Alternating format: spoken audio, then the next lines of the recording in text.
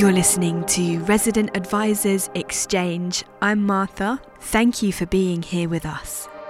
On this edition of the podcast, RA's partnership with Black Minds Matter continues.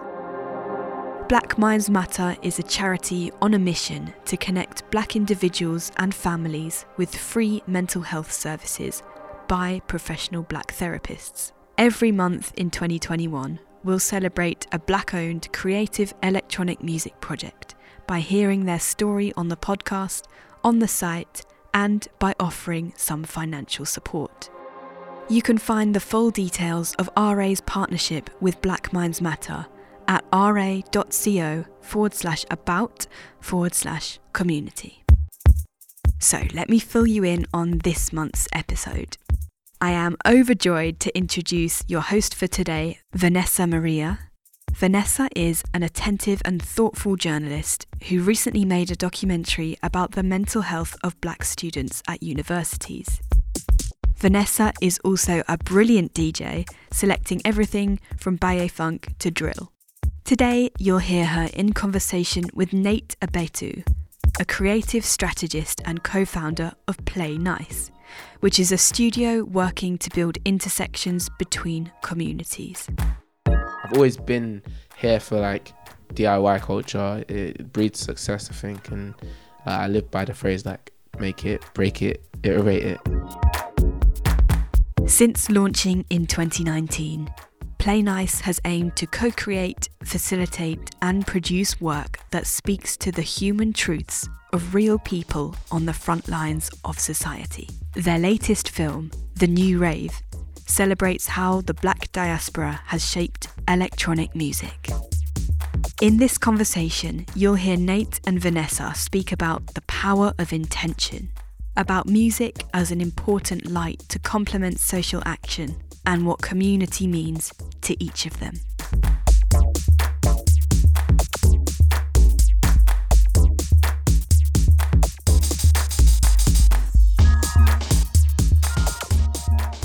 Hey, what's good? It's Vanessa Maria here, and I'm really excited to welcome you back to a special edition of RA Exchange in collaboration with Black Minds Matter. I'm a DJ, broadcaster, and digital marketeer at Sony for Black Butter Records. And I'm not alone today. I'm joined by the wonderful, the one and only Nate Abetu, who was born and raised in East London, and he co-founded Play Nice. Nate has been on a journey of his own to map out and craft brand experiences since the ripe old age of 16, when he started his own events enterprise to raise money for a charity project in Uganda. Since then, he's taken the creative industry by storm, working for some of the world's best, such as Nike, Wieden and Kennedy, AKQA, to name just a few, before starting his own venture at Play Nice. Nate, how are you doing today? I'm good, I'm good. How are you? I'm good. You know what? There's one question I asked all my guests, and that is, what made you smile? Today, I think our conversation has made me smile. Definitely just having a convo before we started this it's had me laughing the whole way through. So yeah, I'm ready. What about you? Do you know what? I'm going to say the same thing. I'm going to say the conversation before and just feeling grateful to be talking to someone during lockdown. It's been rough, but I really appreciate it. Yeah, decent Friday night, innit? It's all right. Yes, it is all right. And you know what? Talking about Friday nights, and talking about playing, having fun. Talk to me about your creative studio, Play Nice. What is it about and how did it get started? Yeah, so Play Nice is a creative studio developing kind of communications, moments, and just hearing the lived experiences of different people, like people doing things just differently, interestingly, and communities that speak to the values of kind of the New York world that we want to be a part of. We've worked together in advertising, me and my co-founder, Io. We used to work at Wieden's together before I moved in-house at Nike, and just gotten the chance to have conversations that people around us needed to have at that time. I feel like it felt like a lot of the conversations we were having were through the lens of brands, but there were so many more important things that had to be said. More times people care when the message comes from someone in particular. So in Play Nice, we thought, why can't we be like someone? And we launched it in March 2019 when we were sick of filtering our ideas through a particular lens, and thought we could push it ourselves. And we started that journey with the young people who were not being heard in the climate emergency, to make I guess you could call it just a project in general that kind of heroed the lived experiences of them and the messages they wanted to share with the world around the climate. I love that. And you recently launched a pattern, right? Yeah, that one is big. Congratulations on that. Like, I saw it across social media, and it just looks so fantastic. Can you tell us a little bit more about what it actually is? Yeah, so like when we launched that project around the climate emergency with the UK Student Climate Network, we made like a little splash. Like it was the first project and it got into Beazley's Design of the Year. Like we were doing workshops with our local communities that felt like a lot realer to like, you know, than the work we were making and creating in other spaces. And there was just a need for it to go a bit further. And we were chatting to like Culture Mile about doing like some programming around the prize that they had for the skills development of the future. But we clocked that we were kind of building that by thinking differently and doing things differently. And that gave us a chance to kind of bring voices like Jojo, the founder of No Signal, into the Barbican, and Toby Kyrie, who's like carving out space in theatre, and you know, people turned out for it. So we turned around and realized it was like time to just democratize that thinking and like create something new by making sure these spaces were for everyone. And we just applied for the prize ourselves, and it took like almost 18 months in total to work on it from that beginning. But yeah, it's just about a takeover of those spaces, the spaces that we see as the cultural industry. Because, you know, everyone's always talking about what's the culture, like, but why aren't they taking space up in the cultural industry? Like it was really puzzling. It felt wrong. And that's why the pattern felt kind of right. Amazing. And the thing that really struck me when I was looking at the pattern is how intersectional your approach was to the project, especially when it went about selecting the mentors as well. I know you have people representing the Muslim Sisterhood, Babes London, and the UK Climate Network. Like, talk to me a little bit about that selection process and how intentional your thinking was in terms of intersectionality. Yeah, intersectionality is just like massive part of the way we think. I think there's so many intersections to our identities. Like myself, I'm a cisgendered man, but I'm also queer and black and masculine presenting and whatnot. And for us, it's just about, you know, how can you explore and engage with different identities and communities and people without being a voyeur. I think it's a big thing for us because, you know, you have to avoid that and work out how you create a real and like a raw value exchange with the communities that you work with. Like I used to work a lot at Nike with some of their community leaders, and one thing I learned from those experiences, like just like the value of relationships. They're so important because you just don't want to be like a splash in the water. You want to do something for a long time and for it to, you know, stick around. So we chose people whose visions we admire, who we can chat to on DMs or on WhatsApp, because we want to create something real and like quite natural. Because community at its core is like, you know, founded on shared values and core beliefs, and we kind of share that with each of those mentors. So it made sense to work with them. Like their work amazes us and inspires us, and will be written in the history book. So we just wanted to be a part of their journey, and we've been following it for ages and chatting to them for ages, and like chatting to them about how we can bring this to life. So yeah, like big shout out to like Noga, Lavinia, Naeem and Lamisa, and anyone listening, if you don't know them, then you should definitely go and check them out and check their journeys as well. The thing that I picked out as well with the organizations that you're working with is the like link to music as well. So you're working with Guildhall and the Symphony Orchestra. Why did you decide to select those people? Like the institutions? Yeah, the institutions, sorry, yeah. Yeah, like they're just part of the partnering body that we're working with, Culture Mile.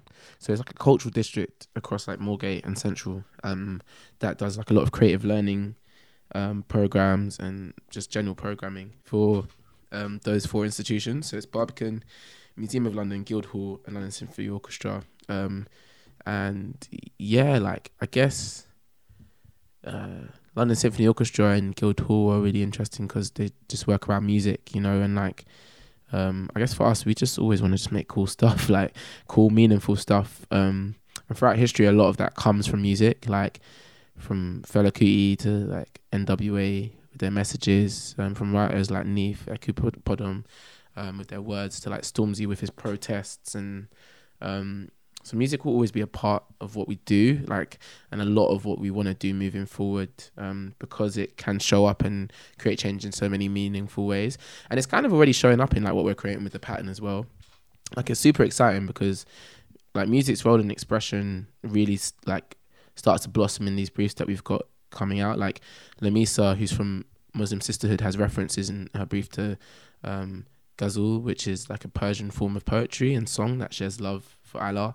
And Lavinia's brief, Lavinia, if you don't know her, is the founder of the Black Curriculum, and her brief focuses on like how Black music is created and connected to social change.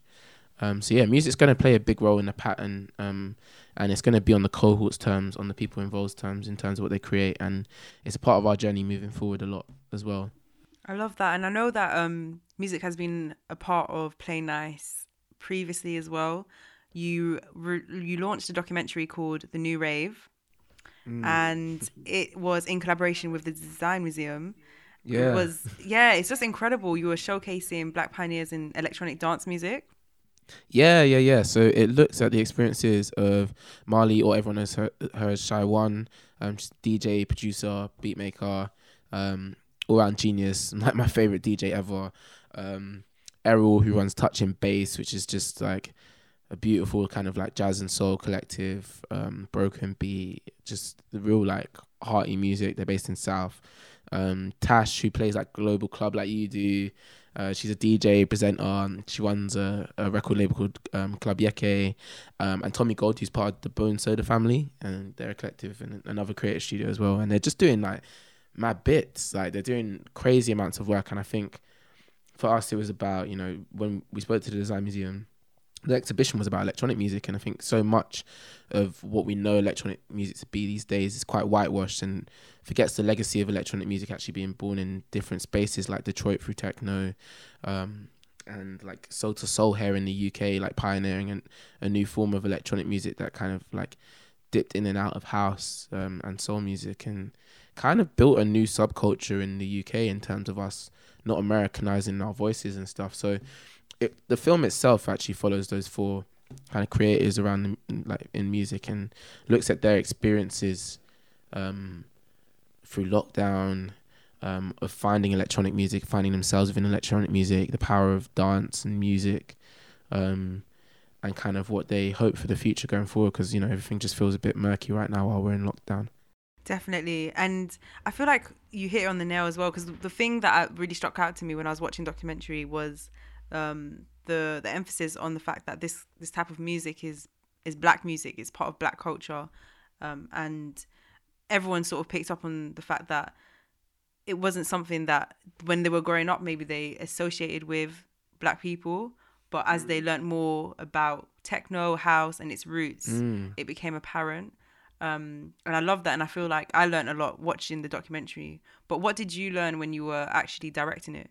Oh, that one's a good one. That one almost threw me off before, but I think what I learned most from it, as well as learning about the richness of like everyone's stories, was like there's always more work to be done than it seems. Like, I've been trying to get into directing for a while. Like, I've written my first screenplay, a couple of little bits to drop, but I'm lucky that this kind of came at the divine moment that it did, thanks to like Io and Laura at the Design Museum and the whole squad that we had around us. Like I'm lucky I had like my flatmate Yasser Abubakar, who's like a sick producer and director, to help me produce it and bring it together. Jamie Ackroyd, who's like a good friend and like the best DOP ever, to kind of like guide me into making it like more cinematic and intimate. And just Laura at Design Museum really let us like fly away with what we wanted to create, so it was amazing. But the contributors were amazing as well. Like, we had the most beautiful stories and experiences, and I guess I learned to document everything because of that. Like, there were so many amazing stories, so many different experiences. I wish we could have recorded it all, because like we only had this like one shoot day to record audio, but there were just so many like rich gems from like conversations that we had in everyone's spaces and outside of the 8 minutes that we kind of built that film into. So it's taught me to definitely document everything, and that, to always be aware that there's more work, and like you need to kind of seek advice from people and collaborate on your process, however close it is to your heart. And yeah, like I guess in like not being able to fit all the information in, we were lucky that we got to make a beautiful zine with the talented Aaron Skipper. That kind of got a bit more of that information in there. But yeah, I definitely document a lot more. And yeah, I feel like my mind's jumping everywhere. What else? Yeah, communication is key as well. I think what was mad about this one was that most directors will be in the room with the editor, kind of like bringing it all together. But this edit was done in isolation, and I'm so thankful for Corey McKay, who edited the film together, because we had the most long conversations and tangents, but like it made it such a sweet process. And like sometimes what you want to convey, especially through like mediums like film, like it's more of a feeling than like a transition or a single frame in the film.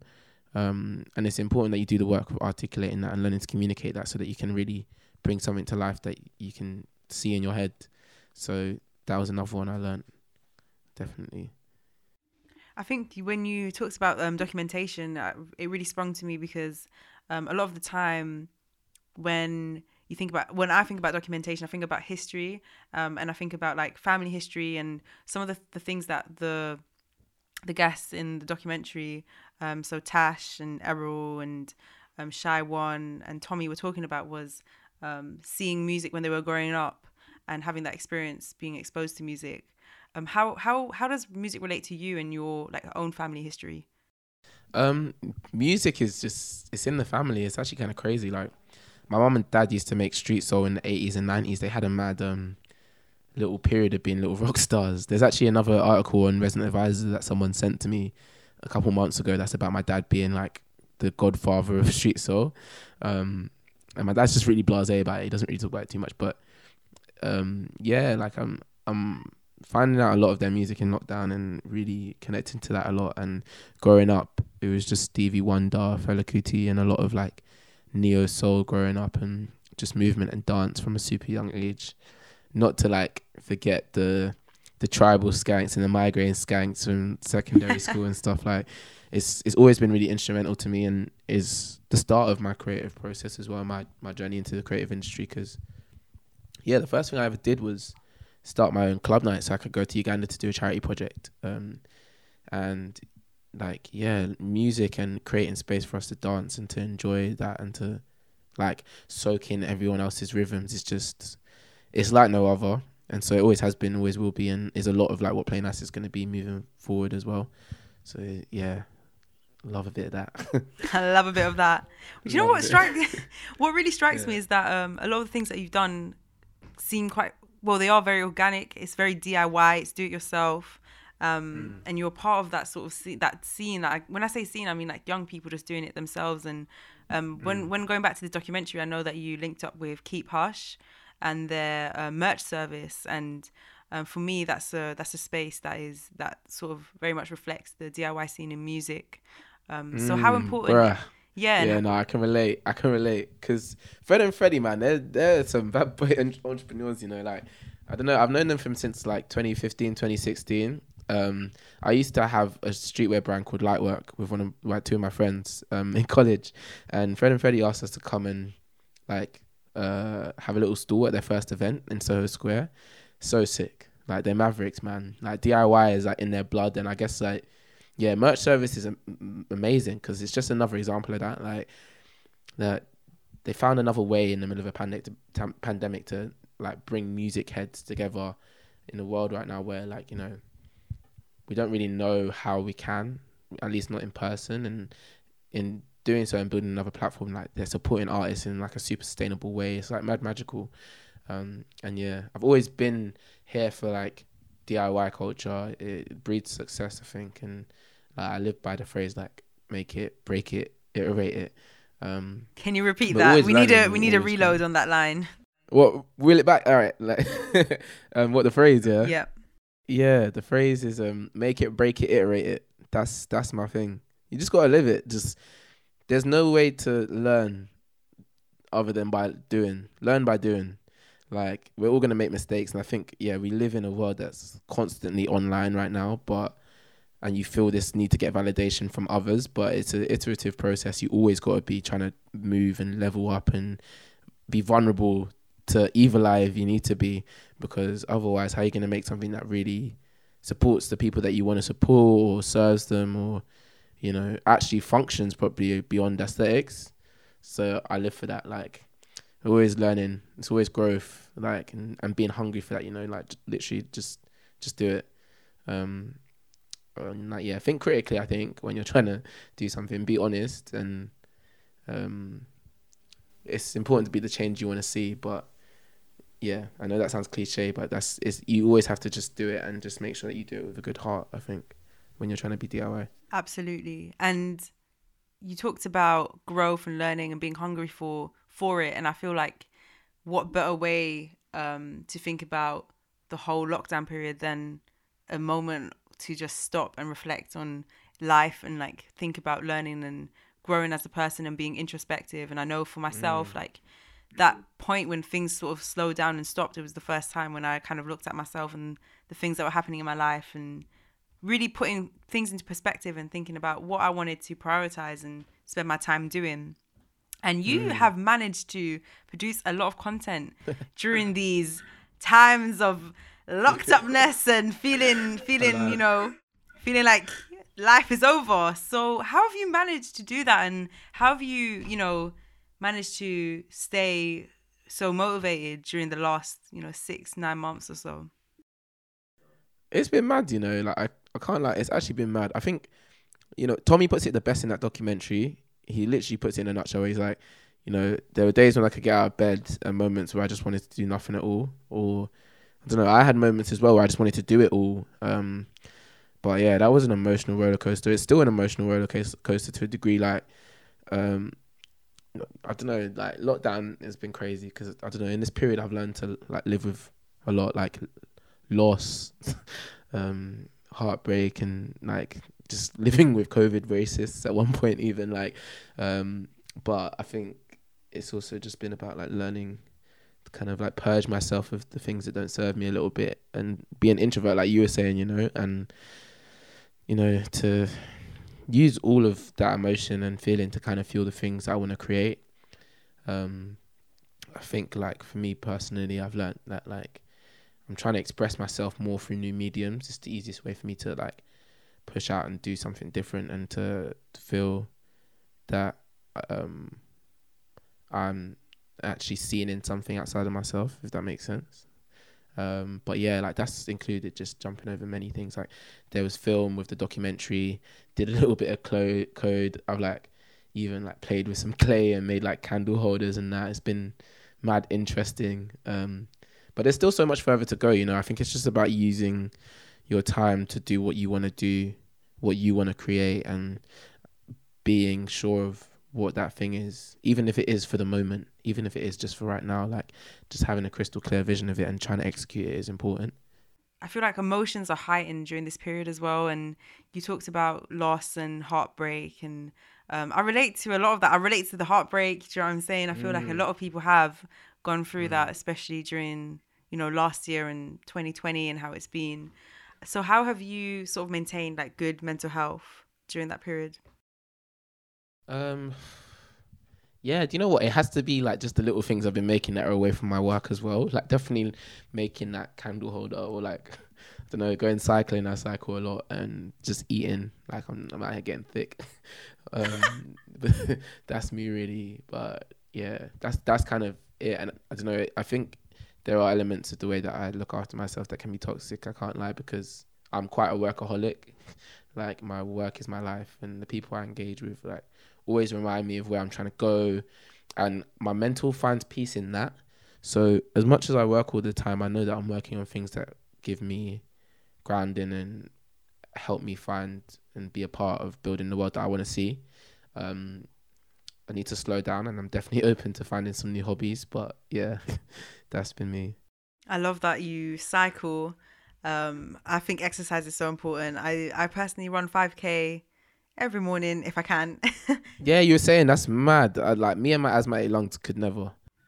Do you know what? It's just about habit and, like, making it a priority, and then soon enough you'll miss a day and feel like, oh my gosh, I need to get on it. Do you know what I'm saying? And it's bringing, it's like routine and structures are very, very critical, and I didn't realize how important it was until lockdown hit. Honestly. And it puts things into perspective, doesn't it? Really. Yeah, and it makes you realize that time's not such a linear thing. Like, I'll be sitting in my bed working and then try and like get up and be done with work, and it might be the evening time, you know what I mean? Or like I might have had a really stressful day and then looked at my watch and it's only 12 p.m.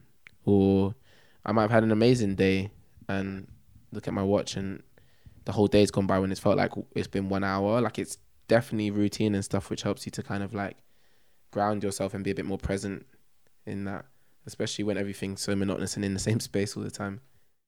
Absolutely, because that routine keeps you motivated and it keeps you on job. For me, anyway, 100%. And do you know what? We're talking about mental health. We're talking about well-being. And one thing that I really, really love is that you actually teamed up with Black Minds Matter and you created their design system and their content strategy. And this podcast is in collaboration with them. So it's just so lovely that the circle has sort of been closed. Like, talk to me about your relationship with that organization. Yeah, like BMM are amazing, man. Like, the whole team's so amazing. Like Agnes, Saskia, Liv, they're like 3 magical people that I've had a lot of time to work with, and like they're making something like really special. It's an honor to kind of see them grow and to like serve the community in so many beautiful ways, because we all really need it. So like, yeah, big thank you to them. I guess collaborating with them, that came about at the height of like BLM last year. Yeah, I suffer from like mad kind of like PTSD and anxiety from like a bag of trauma and stuff, and yeah, especially during the point of lockdown, like when George Floyd had been murdered. Like, Io, my co-founder, was like a real crutch for me and my mentor. And yeah, like George Floyd's death was so difficult. At the time I was living with like some covert racists. Like, it was like really quite wild how kind of, you know, the language started to become available around our different experiences in society and how difficult it can be to be a black person living in this world. So the work that Black Minds Matter do is amazing. And like, after George Floyd died, like me and I at that point had been like chatting like probably a few times a day, multiple times a day, and he just had this idea that we should do something around black mental health. Like, and I was all for it because I was here melting in my room. And yeah, like, just being the amazing like researcher he is, he found Black Minds Matter in seconds, and we knew it had to become an institution that we wanted to play a role in kind of pushing it to be in that. And if I'm honest, I was like melting quite a bit at the time. I had advice to give and consultant to do along the work, but that work got done, and like everyone put in a lot of hard work. We're lucky to have the team that we had that support us. Like, I led that like a G. We had Johnny Isaacson, who's just like the sickest designer. He built that brand like based on Google fonts so that it was accessible for everyone. And Mark Gilligan, who just knows how to make things move. Like, he's the waviest motion designer ever. And yeah, those two are working with us on the pattern as well, and some other design bits. And they're like brothers in arms. And it was just beautiful to just know that we gave something to BMM's journey, and that we can always be here to support in any way that we can. Like, they're amazing.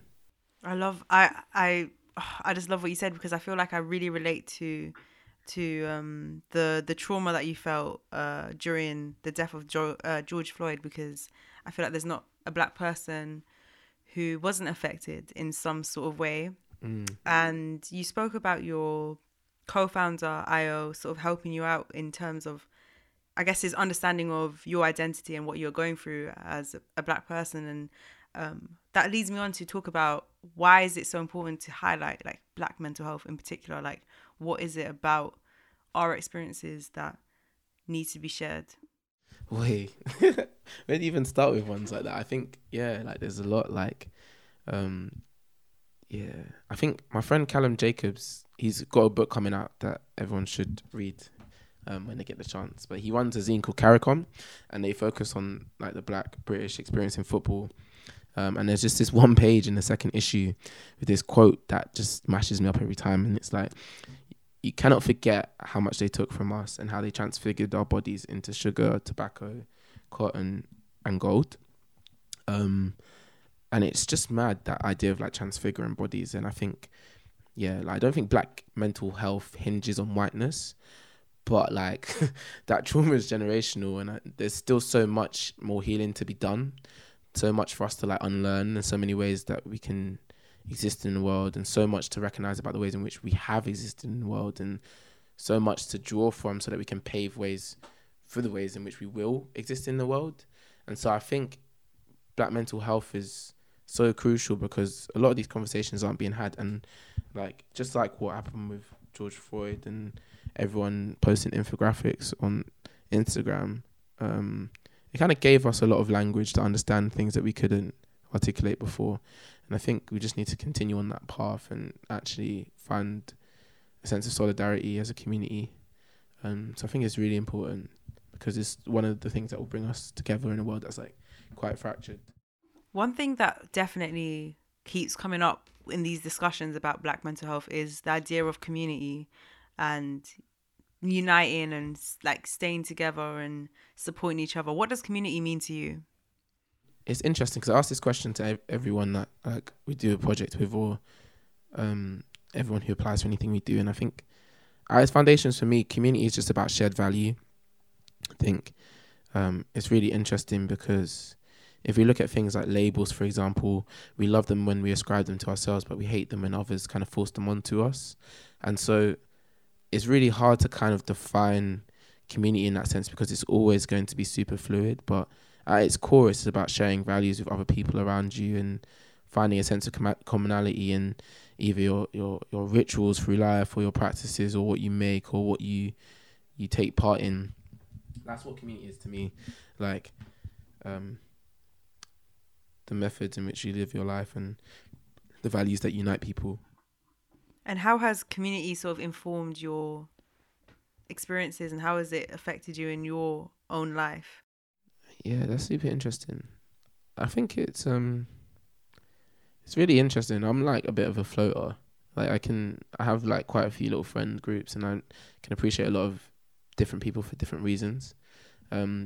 So I find community to be really joyous because it allows me to kind of see the world through a new lens with a different set of people. I think we all kind of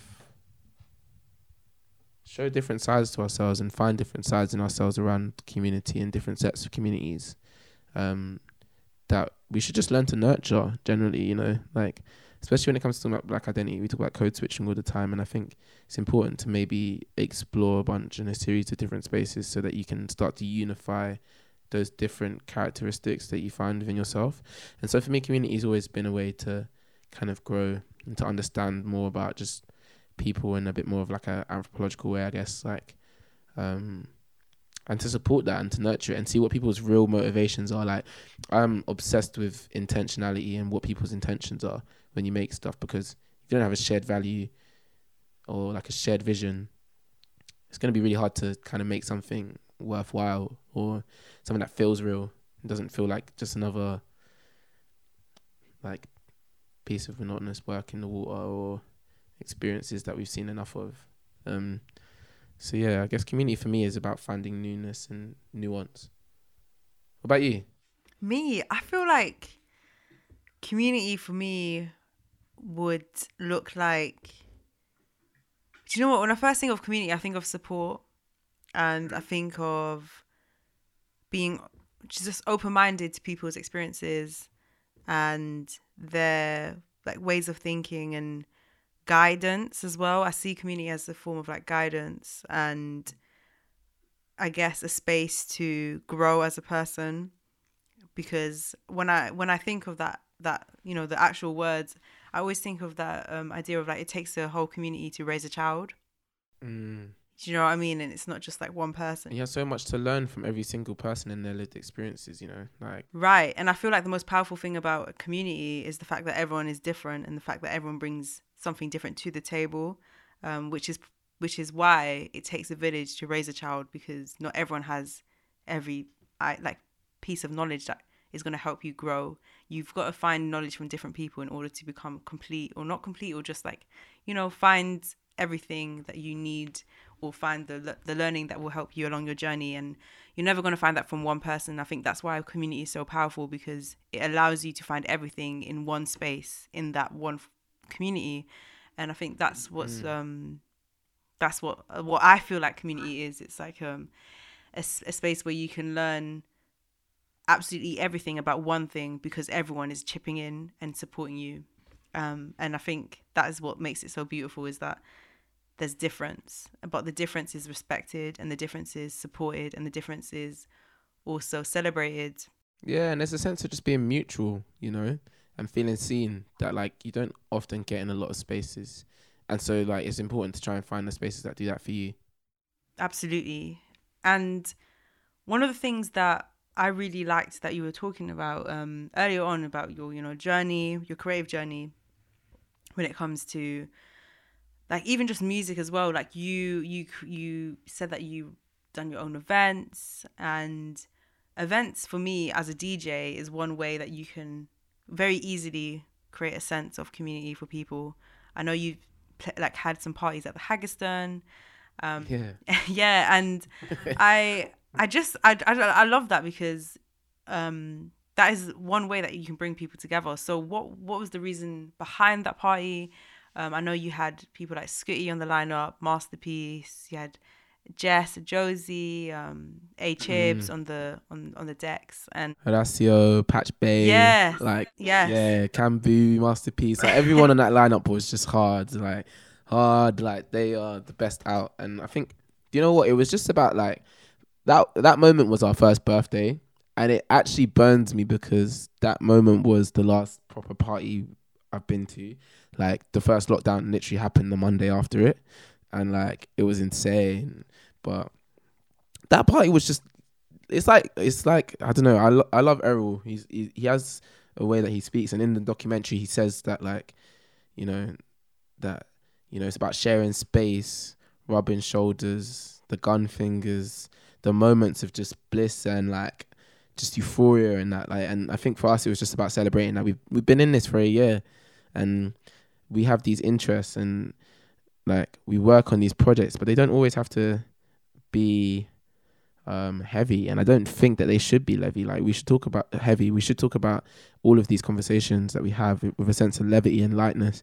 And so music is one way to always do that, and creating spaces that are music fueled is something that like I've been heavy on since I was like 16, like doing Afro disco nights, or just nights for like college students with my friends. And like it's a beautiful feeling. So it's just it's there for us to show that you don't always have to be like a social justice warrior just to think about the right thing and like interact with us in those spaces. It's also to show that you can wear multiple hats. You can do things for the good of society, and at the same time still bust a dirty skank in the middle of the Haggerston, like, you know. Absolutely. I feel like sometimes being yourself and being authentic to who you really are can sometimes be the most powerful thing you can do. And in that, you are being an activist through your own self-transformation. And I feel like that's definitely something that comes across when you're speaking about your work and what you're doing and the creative spaces that you're building for people in the community. So I wanted to touch a little bit about what it was like for you as a Black professional being in the creative space, because there's a conversation around representation, the lack of it, the lack of positions of power that Black people are in. What sort of experiences did you have? This one's one of them questions where I'm like, Anna, oop. Like, yeah. I don't know. Just remember not to meet your idols, innit? I think for ages I wanted to answer this question in a way that like better motivated everyone to jump into jobs in like the creative industry, but honestly I think it's time for us to try and make our own. Like, yeah, I don't know. I did this this talk with Create Jobs, and when I was writing out the presentation, it was a lot about the creative industry, and what it means to be a professional in it, and like, yeah, how to approach it. And when I like thought about it, I kind of brought it down to experience. It all comes down to experience, but in different forms. Like experience using different platforms and experimenting and learning how to use things that will define the means of like communicating with each other or making stuff. There's experiences that you kind of learn from leaders and mentors that you find along the way, which is so crucial. And then there's just this backbreaking experience of like trying to rise from the bottom with your peers, which is just another mutual feeling. And all three of those types of experiences are so crucial into developing yourself and to building your skill set. But I advise that, like, you know, I don't know, I think people should like exhaust themselves as much as they need to grow and to challenge and make something different. Some people grow in a way that they can live the rest of their lives even by those systems. But personally, I think it's important to set boundaries around yourself and your practice and to like take what you can from these spaces so that you can build something new. Because especially in this point when I have so many friends who are creatives and work in one line of creativity, like of photographers or writers, and it's quite difficult like with publications and quite difficult to get jobs if you're not in agencies with being a photographer right now. And I think it's important to just learn different transferable skills. That way you can kind of set your terms with the projects that you jump into, and know that it's mutual, and return to that point when you're really making something that you feel the world needs, as opposed to just trying to churn out more work, because it all kind of leads up to you kind of building that world and giving to the world in a way that represents your view of it. So I think as a black creative, it can be quite difficult because sometimes you're asked to turn up in ways that aren't you on that day. I think people expect a lot from you, and it's good to try and push yourself and to grow in that space, but there comes to a point where it doesn't serve you, and sometimes I think your life experiences turn into a commodity. So you know, sometimes you have to like work out what the value exchange is for you. Like, are you really gaining, and how long are you gaining for, and how long are you gonna have the energy to keep giving before you can actually like stand on your own 2 feet sometimes. But no knocking to those guys who are in the system, because you know there's a bunch of different stakeholders. There's people who work outside and do the work of trying to build something new. There's people who are inside actually pushing for that change and advocating it too. So big shout out to them. But me personally, I can't really do the inside the system thing. I really relate to what you said as well, and I think when you pointed out that your life experiences are commodified, I feel like it's very true, and I feel like sometimes it's easy to lose yourself, or not even just yourself, your direction, especially when maybe you're working in a corporate space. And I just wanted to know, like, how it seems like you're someone who identified that pattern early on and thought, I don't want to be there and I'm going to do something for myself. How did you do that? Was it a case of mentorship? Was it a case of a role model? Was it a case of just your own observations? Like, how did you get yourself? It honestly comes back to that make it, break it, iterate it kind of thing. Like when I started doing events when I was 16, my aim was to just like make £1,700 to go to Uganda. And like at the time I was learning economics, I was doing English lit, maths, economics, and I was using like little pricing like schemes, like price elasticity of demand, to kind of work out what my price elasticity of my demand was for my tickets. And that year I failed college, which was horrible, but I made like 10 grand at the age of 16 and got to go to Uganda to do this project and find out about how different people are socialized and what those communities needed. And I had the equity to be a part of that. And I think just being able to come out of the rat race of like London and just see something new and see how at 16 I had the talent to bring value to different people in different ways. I started to realize that you just don't have to always go in this one linear path. And that's just been my method always. I think that all those entrepreneurs that tell you multiple streams of income, I would say similarly the same thing, but not for the multiple streams of income, just for the different perspectives you can have on the world. Like, I work on some freelance jobs, where I do like co-creation with young people to build campaigns, or like I work on strategy for a campaign that allows me to think about how a client thinks and how they're approaching a problem, and to research around that. But then with Play Nice, I can think about more about what a community needs, or what a stakeholder within the community needs, which is just a bit more of a smaller world and a more direct world. And so having the balance of two, you kind of learn to move the different things that you learn, like the transferable skills and just the learnings in general across both, I think.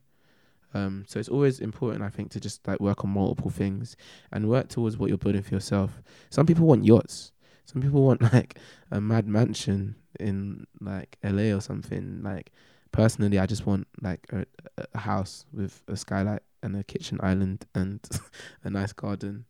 So like, work out what it is in that world that you're trying to build, and gain the skills that are going to help you build that, and work with the people that you want to be around that you want around for dinner, like, so that you're like, focusing on the things that do serve you and serve the people around you that you care about. I hear you. It almost feels like that this idea of like purpose, and I don't know if you watched the Disney film Soul. Yeah, I seen that. You did, yeah, and it touched a lot about this idea of purpose and whether it was like redundant or not, and what is your purpose, and do we need purposes, and like what is it that gets you out of bed and like keeps you going?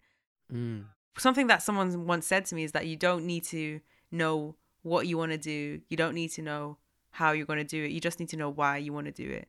Exactly. That is exactly it. Yeah. And I feel like when you were talking, that's what really struck out to me. It's like your why is very crucial, because once you have a why, you have direction, and it will feed into everywhere and everything that you do.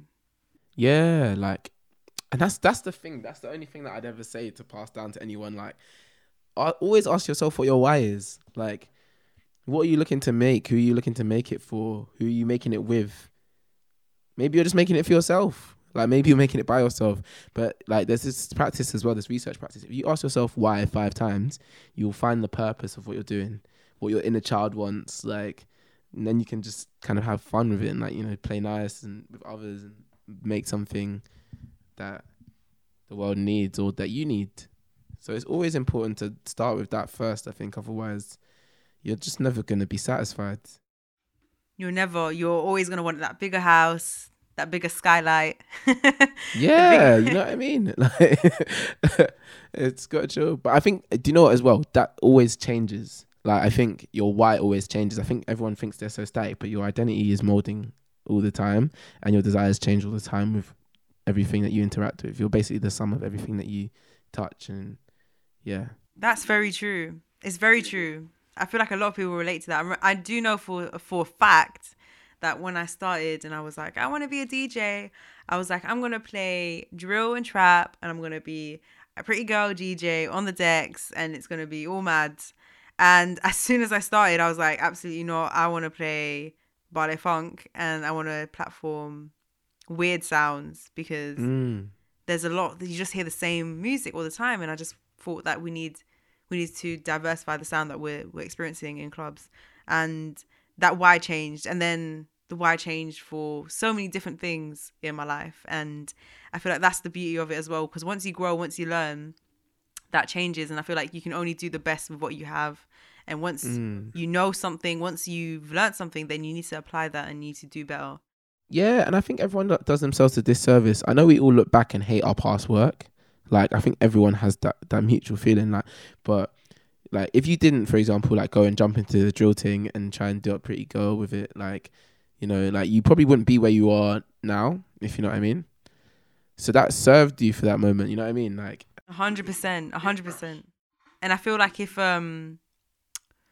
I didn't, you know, I feel like you have to start somewhere, and it's not about whether you're getting it right the first time. It's about having, you know, the confidence to sort of show up and give something a go.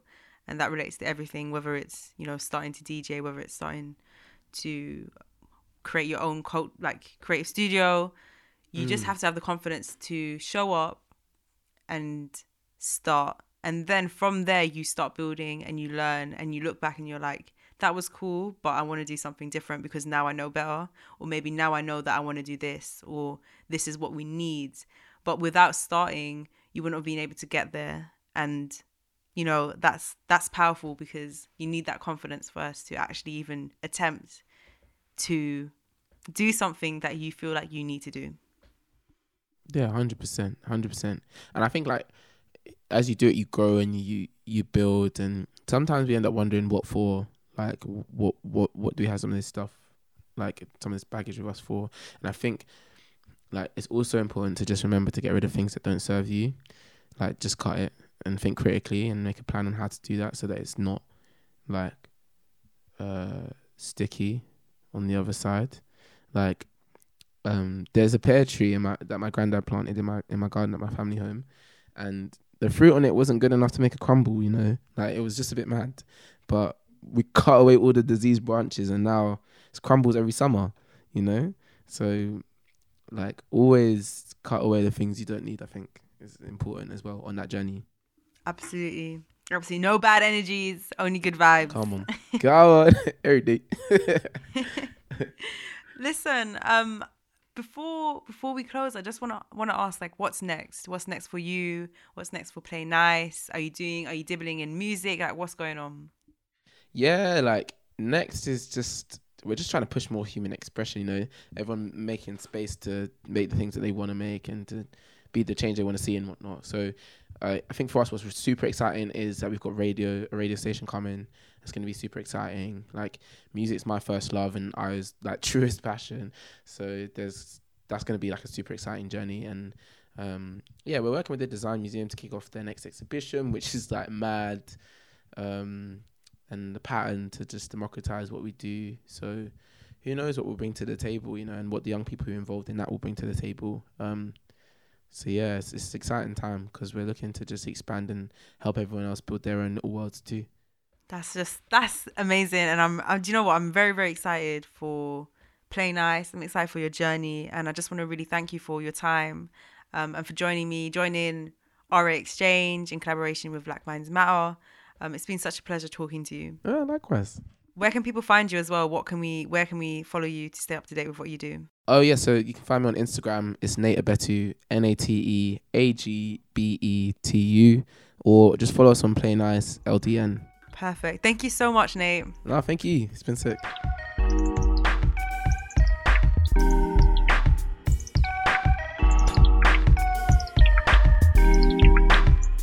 Thank you for listening to RA's Exchange. We'll have a new episode for you next week. Until then, our full archive is available for you to take in. And if you find something you love, please leave us a review in Apple Podcasts, as it helps to get our stories to more ears.